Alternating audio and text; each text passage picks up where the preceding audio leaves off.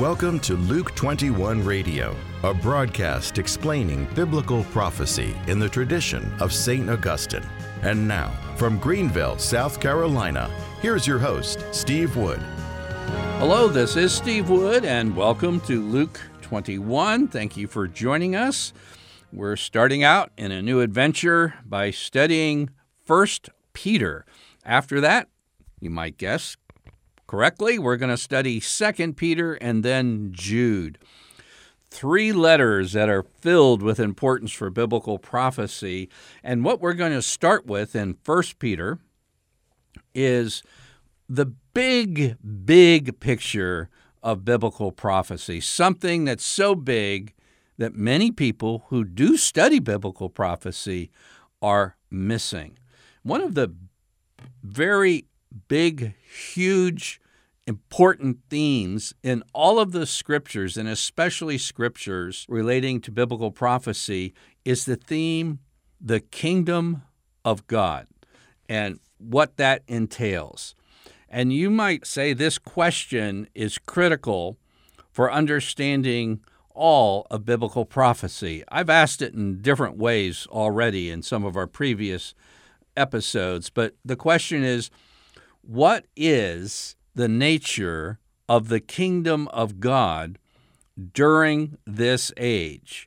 And as I mentioned, the Amil position, the position taken by St. Augustine, the position that I have advocated, the position that the Catholic Church for centuries has advocated, is that there's a present reality, a very present reality to the kingdom of God in this age.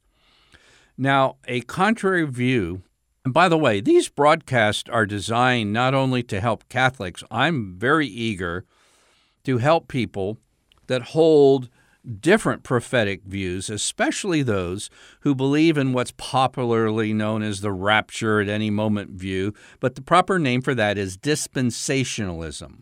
And dispensationalism takes a proper concept, namely a dispensation, which is a time period, and makes an ism out of it, makes radical distinctions between time periods. And in dispensationalism, the kingdom of God is yet future, that it will be a future Jewish messianic kingdom centered in Israel sometime yet future after the rapture of the church. And so the church is raptured and taken into heaven. And so the church obviously doesn't have a whole lot to do with this kingdom, which is something Jewish in Israel after the church has left the earth. Now, you've heard me mention, but I'm hyper concerned about this because bad eschatology, improper understanding of biblical prophecy can literally erupt into World War III. I don't know if you noticed, but two well-known rapture advocates came out of the woodwork almost immediately after the Russia-Ukraine conflict fired up. Why? Because in dispensationalism, Russia will come down and invade Israel, and they saw beginnings of that. And why Israel is so precious to them, because they see the heart. I mean, this is a big part of biblical teaching. The kingdom of God will be in the nation Israel, and so their whole perspective on this conflict was highly covered by their views of biblical prophecy. Then you have particularly the Republican candidates that will be lining up to run for president of the United States in a couple of years. People like Nikki Haley, former governor from South Carolina, was over in Israel with Pastor Hagee, who is probably the most highly committed, almost rabid dispensationalist in the entire United States. She was over in Israel with him. And again, thinking Israel is precious. And hey, don't get me wrong. I think the Jewish people deserve a big break after what happened during the Nazi persecution and Holocaust. But I don't think that a future Jewish situation after a supposed rapture of the church will begin the kingdom of God, but that's what Pastor Hagee stands for, and here's a potential candidate for the presidency of the United States getting warped right into this. And so should we start firing missiles at Iran and we have a Mideast war with missiles going off everywhere? That could be the consequence of poor biblical prophetic teaching. So let's go to Peter. He has some things that are actually shocking. We probably read over them thinking no big deal, but we start off with 1 Peter chapter 1, verse 1. Peter, an apostle of Jesus Christ, to the exiles of the dispersion in Pontus, Galatia, Cappadocia, Asia, and Bithynia, chosen and destined by God the Father and sanctified by the Spirit for the obedience to Jesus Christ for the sprinkling with his blood. Just so you know where this letter is being addressed to, it's basically the provinces of what is today modern-day Turkey. One of these provinces, the province of Asia, is where St. John sent the book of Revelation to the 7 cities in one of these provinces. These provinces were places where the early church existed, and it's highly likely that this early church had a composition of both Jew and Gentile, but perhaps a fairly heavy weighting of Gentiles. It says in 1 Peter 1 and verse 18 that you were ransomed from the futile ways inherited from your fathers. That'd be very relevant to the Gentiles.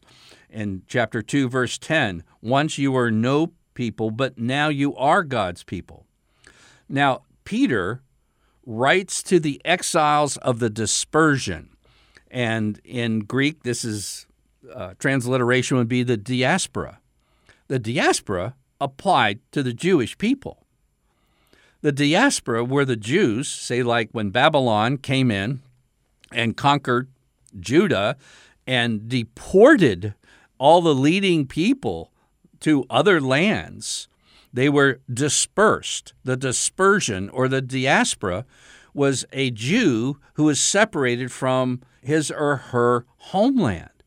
And now Peter is writing to a composite of Jew and Gentiles in the church, and he's calling the church in what is now Turkey the diaspora.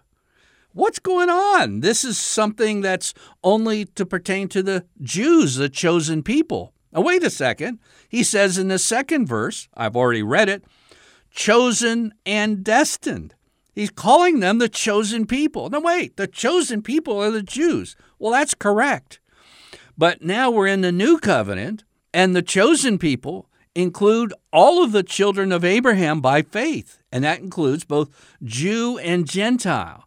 And again, this is God's kingdom that's not sometime future after the church is gone, and then it only pertains to Jews and the geographic nation of Israel. No, we're in Turkey with a Jew-Gentile makeup, and we're not talking about after the church leaves the earth. We're talking about the church on earth during this age, and calls them the chosen people of God. Now, again, this is shocking, and this isn't the only place where this goes, but the diaspora was only for ethnic Jews, only for Israelis, so to speak, those living in ancient Israel. And now he's talking to the early church made up of Jew and Gentile living in Turkey. You go on a little bit more. This gets more radical. In the second chapter of 1 Peter, starting in verse 9, he says, you are a chosen generation. Again, the chosen people, a royal priesthood. These are all terms given only and exclusively to Israel in the Old Testament. A holy nation, a particular people. Again, in the Old Testament, ancient Jews, this was exclusively terms referring to them. And Peter is pulling from Exodus to Isaiah and all over the Old Testament bringing terms that related to the nation Israel in the Old Testament to those in the church in the New Testament. Okay, he says, in the past you were not a people, but now you are a people. Now, what is going on? Now, there is a term that's basically a lot of people who have a love for the Jewish people say that, this is replacement theology where the church has supplanted Israel.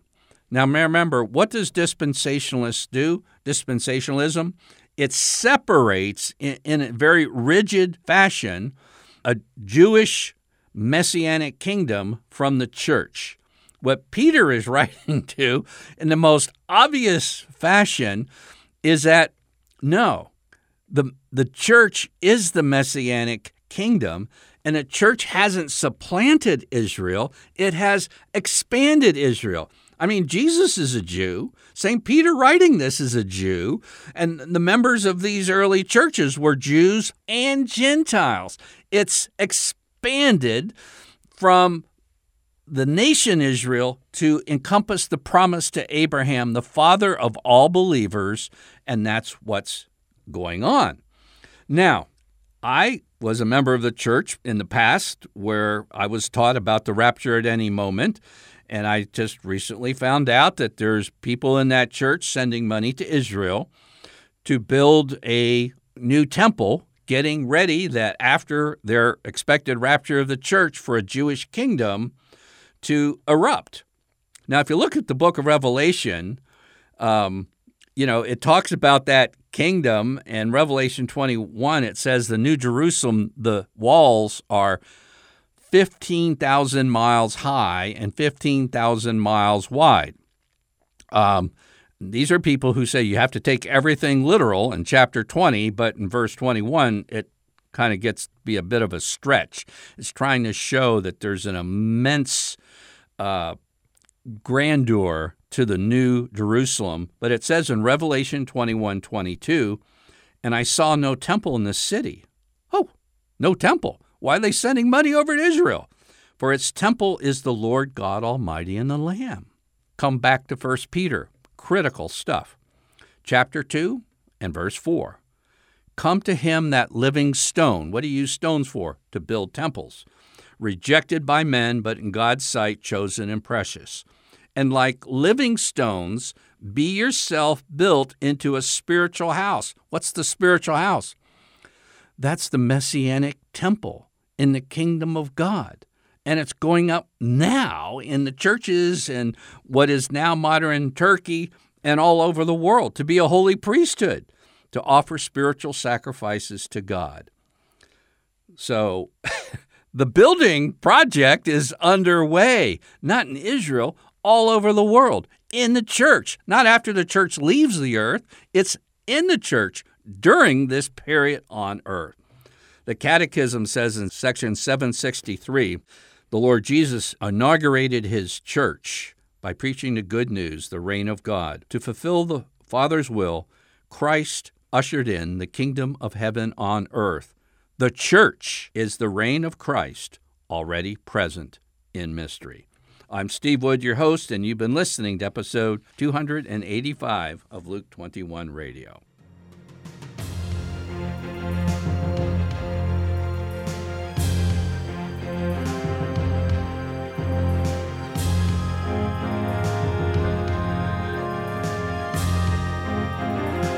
Luke 21 is a radio outreach of Family Life Center International. Visit us online at luke21.com.